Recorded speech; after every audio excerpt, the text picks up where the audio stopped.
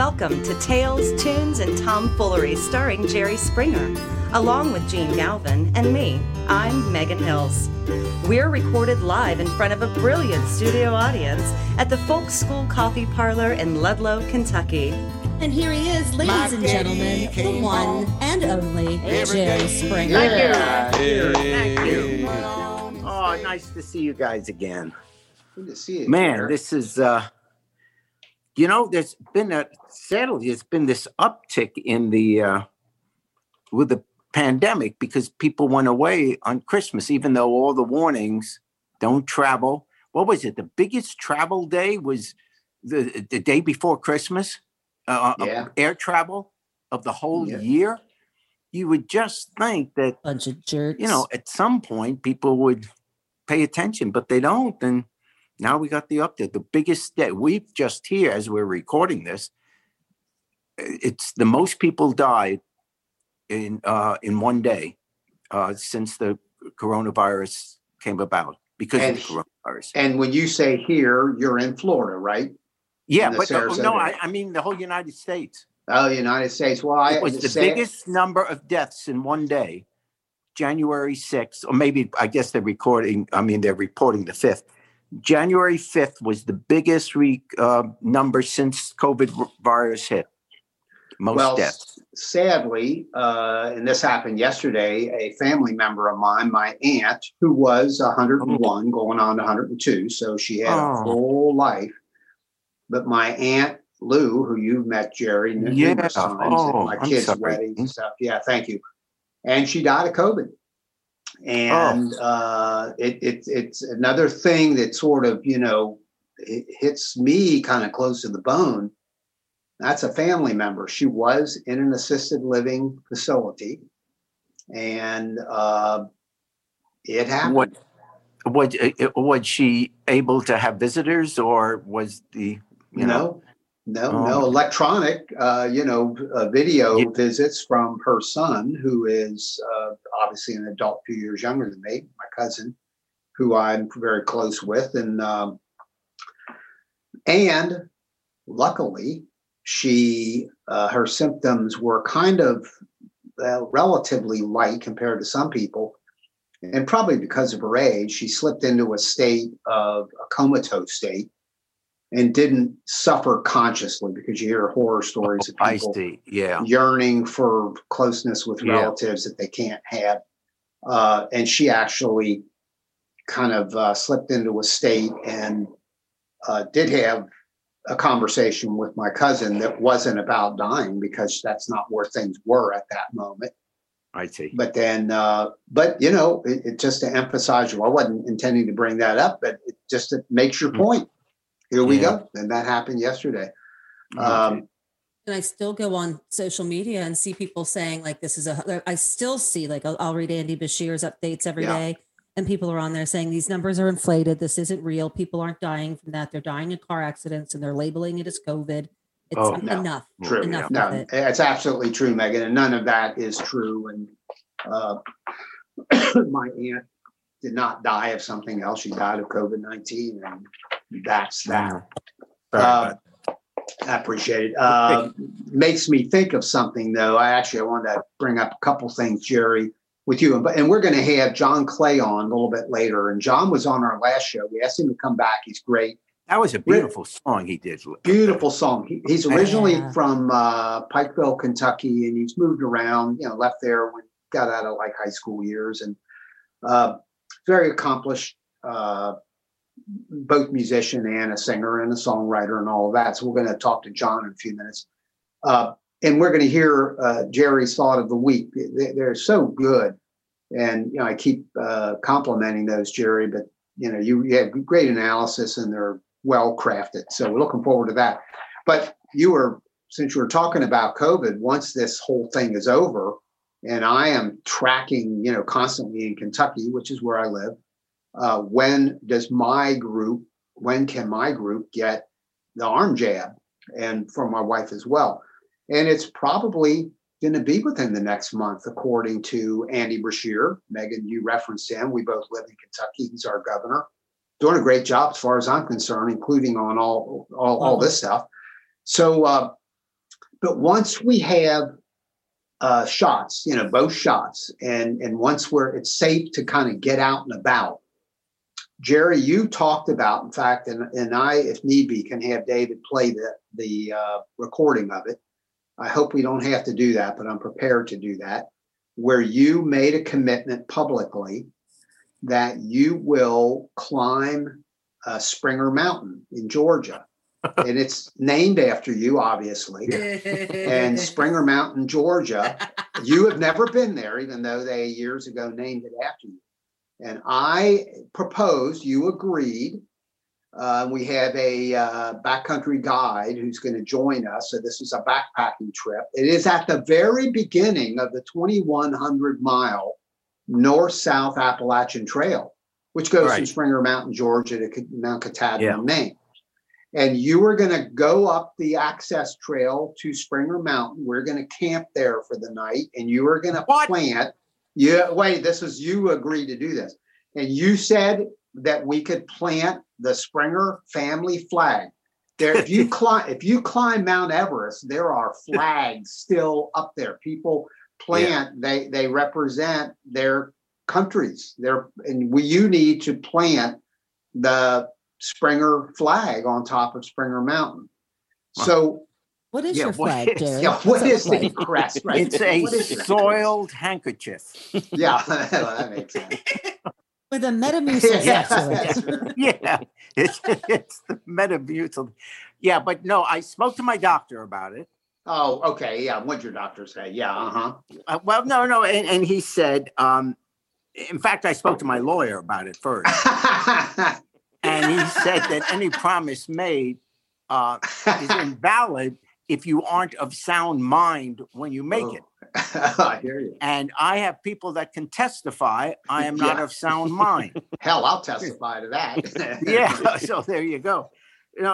When the time comes, and you'd want to wait a few years after the COVID leaves just to make sure. Come on. Well, you don't want to go up there. What if you run into someone up there that has it? Well, you don't have to worry because you had shots. That's the whole point. Oh. Well, let me ask you something else. I'm not going to beat that dead horse. I get people who call me because I'm as the senior executive producer, and I was recently, promoted to the senior status. So as senior executive producer, I'm on everybody's list, everybody. So I get contacts. So people send me this Google alert thing about, Jerry, if Jerry Springer is if you do anything, then I get alerted to it. So I got one day, 17 alerts, including video of people in Sarasota, Florida, seeing you on the back of a wave runner, like a ski mobile. Yes, it's like a jet ski. It's a wave runner. Yep. At about, the estimate was 50 miles an hour, hanging on to the driver. You're, riding bitches, we call it. You're hanging on to the driver with your hair all blowing in the breeze and looking so freaked out. The alerts were like, Jerry looked like he was, he shouldn't have taken Metamucil on that day. And so what the hell was that? What the hell was going on? That did happen. And what you couldn't hear is my screaming. But, I think that was what that was? For the holidays, we got our grandson Richard a wave runner, a jet ski, a Yamaha FX Limited. I mean, it's beautiful. It really is beautiful. And you can imagine his eyes when he saw that. God. And I'll send you a picture of that. Yeah. But it was great. He was so excited, but he's only 12 and you have to be 14 to ride it alone, to drive it alone. Yep. So the first time I took him out, I had to be the one driving it. And of course I'm going 2 miles an hour. All right. and that was fine. Blinker on the whole way. Yeah. Then I showed it to him and I fully clothed. I said, hey, Megan, fully clothed, his Bermuda shorts. I took my tie off. Yeah. No, it's even worse than that. I had what they, these, oh God, these wetsuits? Yeah. Oh, I had a Jerry. wetsuit. Oh, that's great. It's Oh, great. it was horrible. So I'm wearing this wetsuit, and I showed Richard, how to operate it, and I told him, and I was serious, and I said, "Look, this is not a toy. This is a piece of equipment that can kill people. So you have to, one day you want to be having a car, so you're going to start to show me some responsibility." So and so then I let him ride it with me on the back because I have to be on it with him. It holds 3, but so I was the second, and I was holding on. He says, "Opa, not so tight." I was squeezing the breath out of him. And then he goes, and we went. He said, and he would always ask me, "Can I go 5 miles faster?" Because you got the technology on it. You see everything you're doing, and I mean, it looks like a dashboard of a car. It really does. And it got speakers, and I mean, it's a beautiful piece of equipment. And but yes, I was holding on, and for 1 second, literally, I'll say maybe 2 seconds, he hit 50 miles an hour, and then immediately brought it back. So that was the time I violated the law, because I'm sure you're not supposed to go that fast. Yeah, but it's great fun when these guys come down here being on it. It's more fun for me than the boat. Yep. Really? Actually, I mean, a boat obviously is more relaxing, but you feel totally in control. I mean, if I had some skills, the boat would be fine, but you feel totally in control of a jet ski, and you can stop on a dime. Yeah. And you've got I always feel like a Bond girl when I'm on one. You feel like you're in a movie. Yeah. Oh, well, Jerry, I think it sounds amazing. Have you gone out on it, for example, with Mickey and just sort of cruised around the bay there? Have you done that? No, Mickey, she wants to live. But we will what we've gotten to yesterday, for the first time, we figured out we got to know how to put fuel in. Okay. And it takes, you have to have 91 or 93. Yeah. Octane. Octane. It has to be that. And when you go to these docks to try and fill it up, like when you were down, visiting us years ago, we went to that dock. They only have 90. And so I called the dealer. He says, "No, you got to put 91 to 93 in." Wow. And so I went to a regular gas station. Yep. I bought a can. Yep. Poured it in the can. That's heavy. You put 5 gallons into a can. Yeah. And then we took it back. I have a suggestion. I will come down and take care of the jet ski for you. That will be my entire job. Be ski girl. Yeah, ski girl. Yeah. So I got a pool boy and a ski girl. This is perfect. Yeah, that's it. Yeah. There you go. Hey, by the way, here's a tip. When you buy that gas, and I'm being serious here, you can't put that in the garage and then leave it for 4 months or whatever. That gas will stale. So you have to keep it relatively fresh. Oh, yeah. And what we do, we literally go empty the can, and that's it. We're not going to, because we were more concerned about the heat of the garage and the fire here down in Florida. So we don't even want a hot can of gasoline anywhere near us. So we empty the can out. We've only done this once. Yeah. And you can go. Hey Megan, he just pours it into the bay. He doesn't care. Like I said, gas left over. I'm not sure I poured it into the right hole though. Yeah. Is it?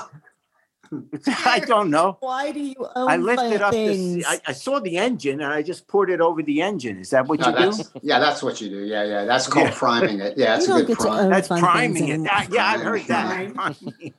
Well, I'm super excited that you got that. Because the next time we come down there, when the weather clears, you got to be down here. I want to ride. I mean, when you can travel, you got it. Yeah, that really sounds like fun. Hey, so much has been going on, and you always do these thoughts of the week. What have you been thinking about this week? Well, In prior podcasts, I've always spoken about why the Constitution should be amended to, if not abolish presidential pardons, to at least restrict them. That in fact, there is no legitimate governmental purpose in a democracy for any one person, without any reason at all other than he wants to excuse anyone from having to obey the law. After all, some 250 years ago, we decided not to have a king. But until we do get such an amendment, the president does have that unrestricted power. And Trump, to the surprise of no one, is flaunting its use in total disregard of any moral standard and in blatant furtherance of his criminal enterprise. He's pardoning all those who either lied or kept silent about his crimes, after having dangled the possibility of pardon as a prize for their silence and loyalty.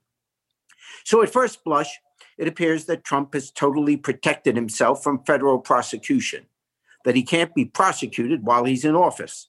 And when he's out, he's pardoned everyone who could sink him, and maybe even pardon himself, though that effort, I assume, would eventually be struck down. Nevertheless, in a lovely bit of irony, all these pardons may have put Trump at greater risk. And those people who he thinks will protect him may no longer be able to. Let me explain. A president who commits crimes and misdemeanors while in office can, of course, be impeached. But the only penalty allowed for impeachment is removal from office by a 2/3 vote of the Senate, which, by the way, has never happened and is politically virtually impossible.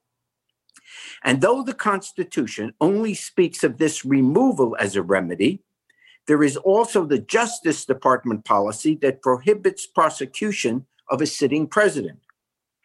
But fear not all hope is lost. Once out of office, a now former president becomes a private citizen. And so he can be prosecuted for his crimes, including those committed while he was in office. That is not just an opinion, but rather specifically articulated in the Constitution. In Article 1, Section 3, where a president once removed or no longer in office shall be, and I'm quoting, liable and subject to indictment, trial, judgment, and punishment according to law. So that's clear. A president, once out of office, can be prosecuted.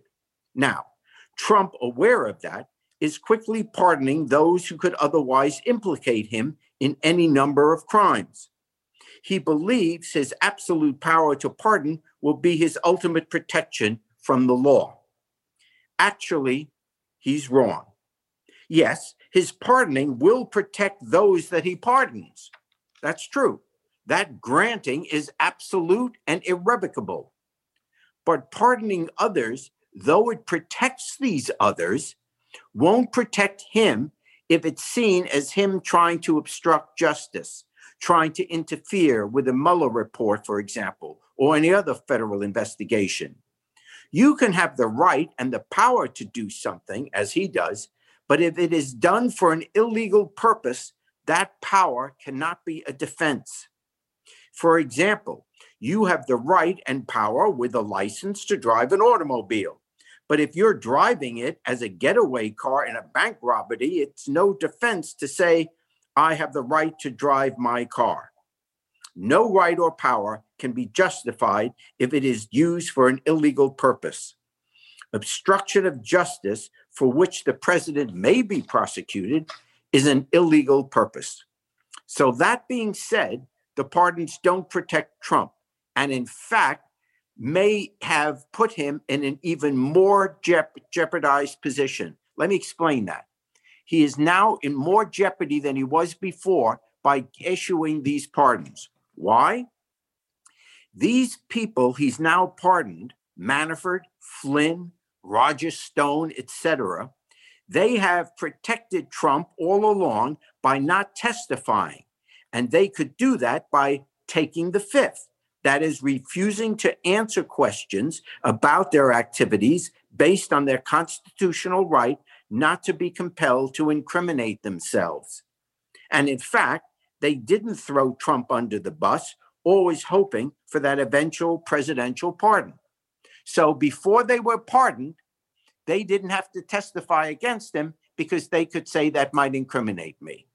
But Trump may now have outsmarted himself, which isn't too hard to do.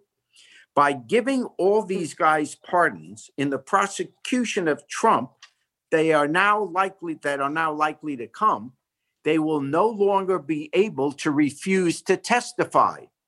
Here's why. They can't take the fifth anymore, because since they've been pardoned, they can't be punished for the crimes anyway. So they can be compelled to testify because they're not in jeopardy of being put in prison anymore or of being fined anymore. Since they are now protected, they have to testify. They can't take the fifth. Well, you say, what if they still refuse? Or what if they testify and just lie? Well, then they can be found in contempt of court and jailed until they do testify. So you could take a Manafort or any of those guys that he gave a pardon to. You could compel them to testify, which they now have to. And if they still refuse, or if they still refuse, you jail them. And you don't get out of jail, whether it's months, years, until you testify. And if you then testify and you lie, then you are guilty of perjury. And a pardon doesn't protect you from that anymore. So what Trump has done has just cut loose all these guys who were protecting him. Now he's lost that defense. It'll be up to a judge or jury to determine whether he broke the law. But what Trump is about to learn as he unceremoniously leaves office is that he is no longer above the law. From the White House to the jailhouse, admittedly, it's unprecedented. But what about his presidency hasn't been? Thank you, Jerry. Thanks. I saw today Good one, Jerry. Scotland told it because he had mentioned, or somebody said that he was going to try to golf on the inauguration day. Scotland said, no, you're not allowed. Yeah, isn't that great?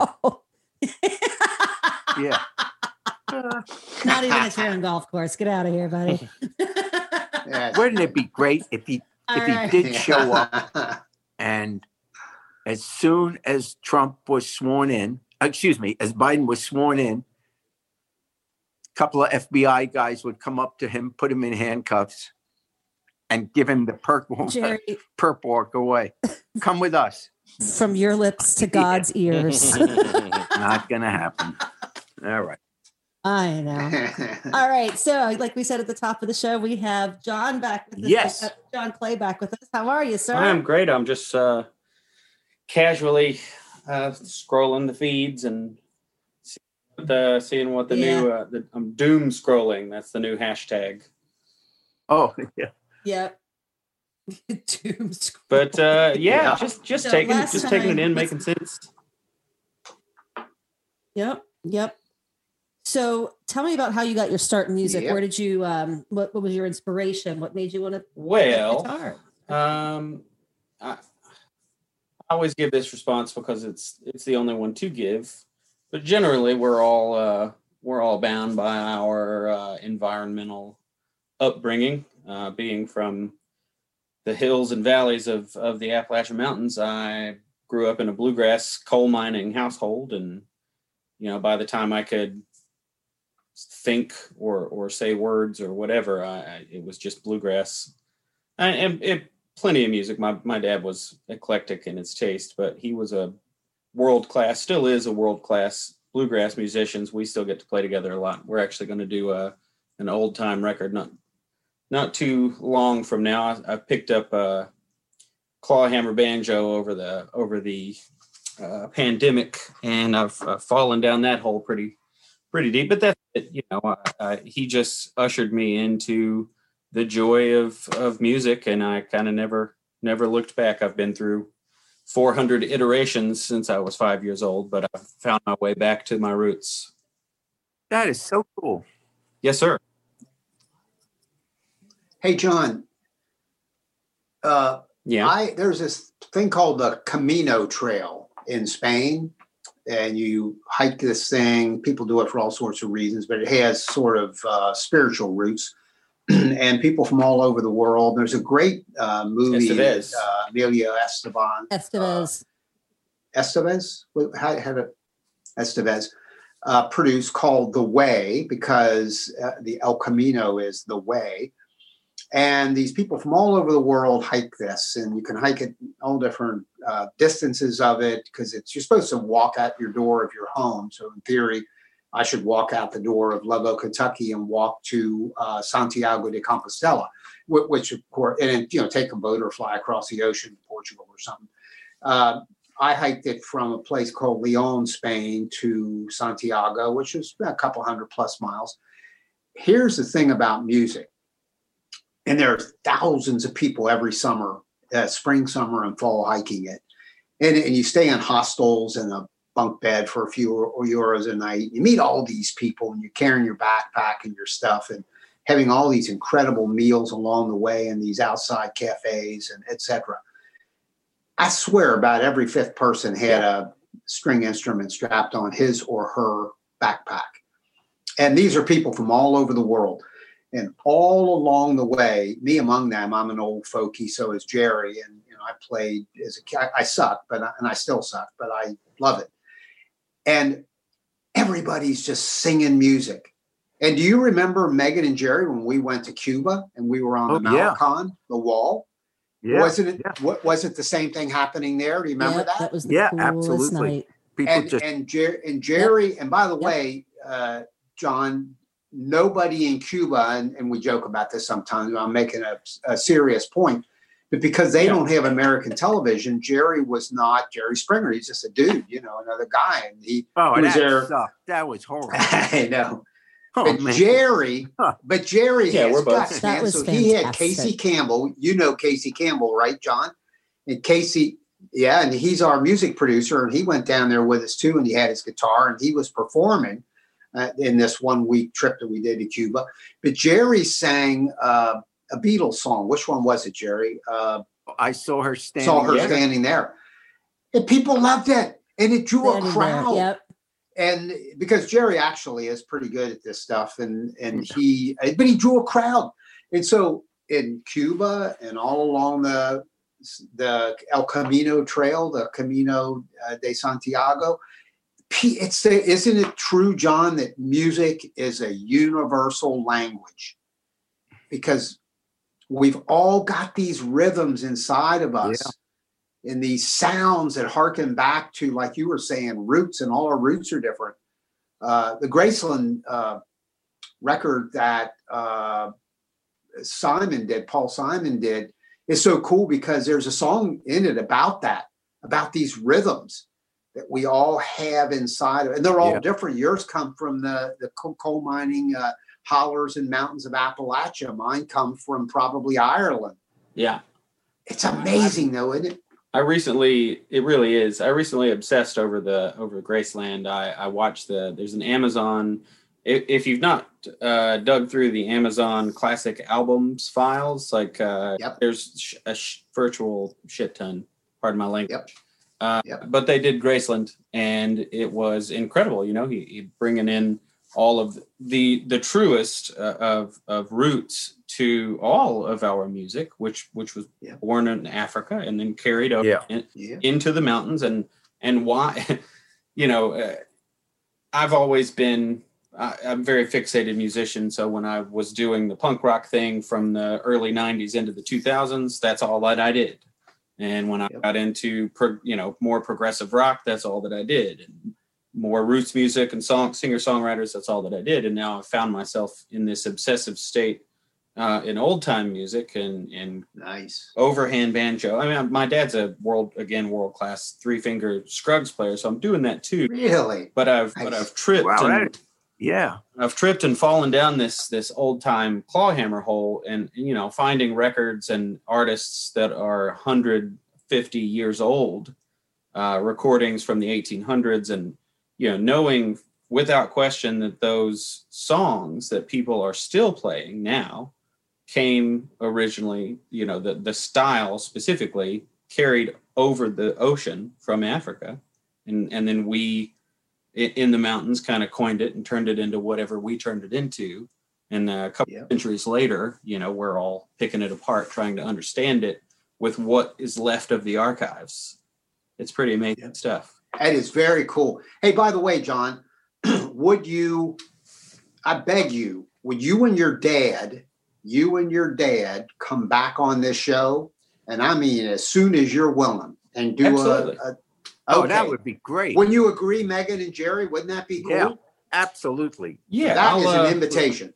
Next time I go into Pikeville, which should be soon, I'll record a couple of videos and then I'll reach back out to you. But to touch on what you said about the universal language music, a very something that I'll never forget. My fiance and I, last Christmas, which was the first Christmas that I missed with my family, we decided to go to Vietnam. So we spent 10 days over there, hopping around to 5 different territories, and we took woke up at 4 a.m, took a little John boat, dinghy motor boat, tiny little man was running the motor, and it was just her and I sitting in this little boat. It was, the sun's not up yet. We get out on the water, and we just take off down the Mekong Delta, I think it's called, and watch the sun come up over Vietnam in this territory called Con Dao, Con Do. I don't know how they say it. Yeah. So we're watching the sun come up, and we're riding into a remnant of years past, where there's ships on the water, boats on the water, hundreds, as far as the eye can see, and they all have their goods tied to a mast on their ship, showing you what they have.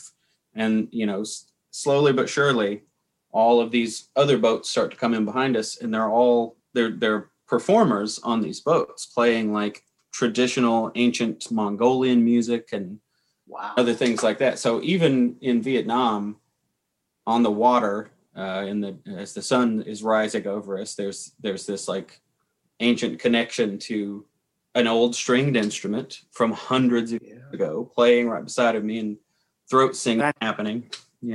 That's a great story. It was beautiful. Yeah, I mean, I was in Nam, but I don't like to. It's hard for me to talk about it. No, you weren't. I was in Nam. You were not. You were not. They did. No, you weren't. I do. I don't want to even hear the joke. Yeah, no, I was in Nam, and it's God's truth. I was there in 2008 because I was the host of the Miss Universe pageant. Oh, nice. Geez. Which was owned by Donald Trump. Mm-hmm. That's great. That's right. Yeah. He was my boss. I was the host of the Miss Universe pageant, and it was in Vietnam. So when people talk about Nam, I said, it's hard for me to talk about it. So I still wake up in the middle of the night going, "Oh, Miss Venezuela, Miss Venezuela, Miss Venezuela." Yeah, thanks, Megan. Thanks. Okay, so anyway, John, what are you gonna sing for us this time? What do you got for us for this evening? Well, it was difficult to find a second video that's of present day that I enjoy sharing, but this is an old video of an original called $34. I recorded at the Chicago Music Exchange in 2017. That's it. It's just a song about being the cycle of being a broke musician, basically.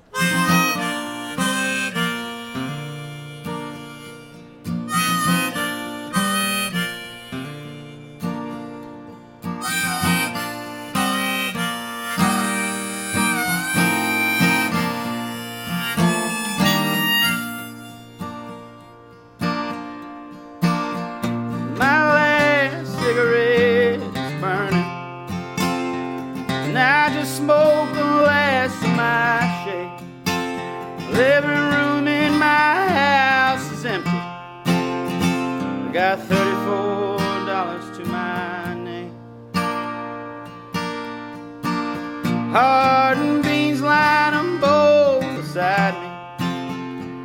Oh, I just can't get out of this bed. Well, I can still hear the echoes of Jake Grove's heart, and they line the inside of my head. And I guess it's time to go back to leaning on the wind and not knowing where I lay my head again.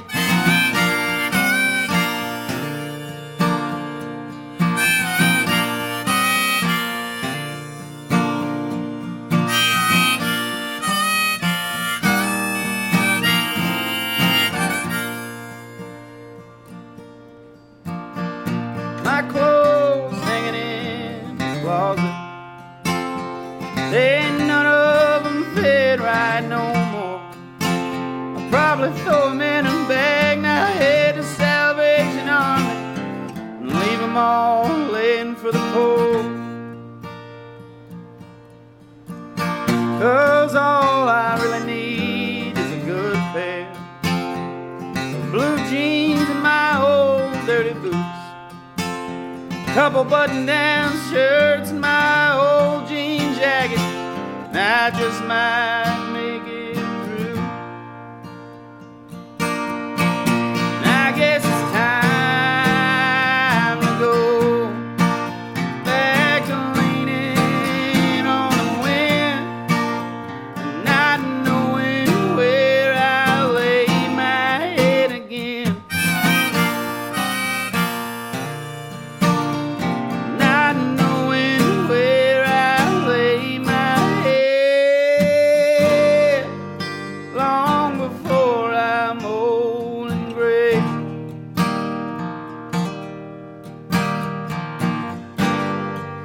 This tired body becomes a chore.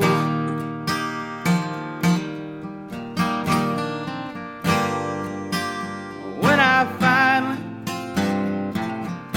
finally get 4 walls squared up, I hope it's you standing at my door.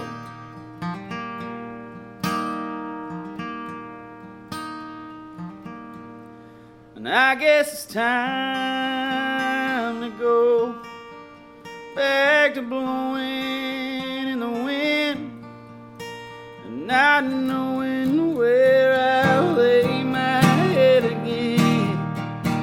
And I guess it's time to go back to leaning on my friends and not knowing where I lay my head again. Not knowing where I lay my head again.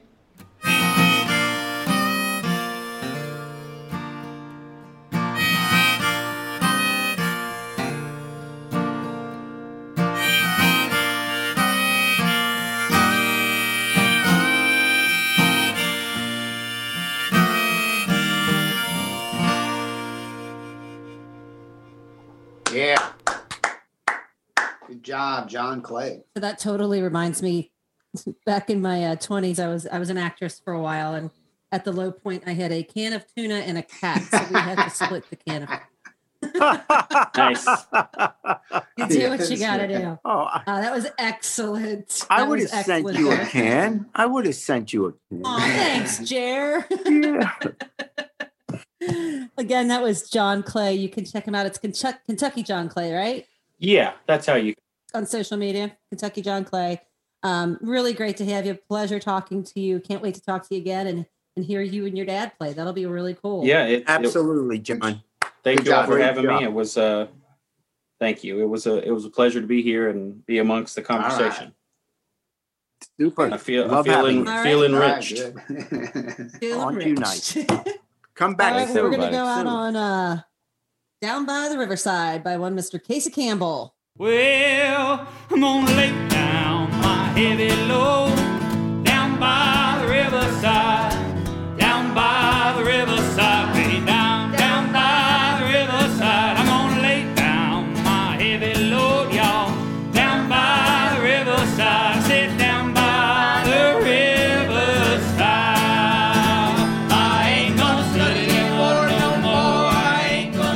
listening to Tales, Tunes, and Tomfoolery, recorded live at the Folk School Coffee Parlor in Ludlow, Kentucky. Thanks to Patrick Kennedy for writing our opening song, and to you for listening.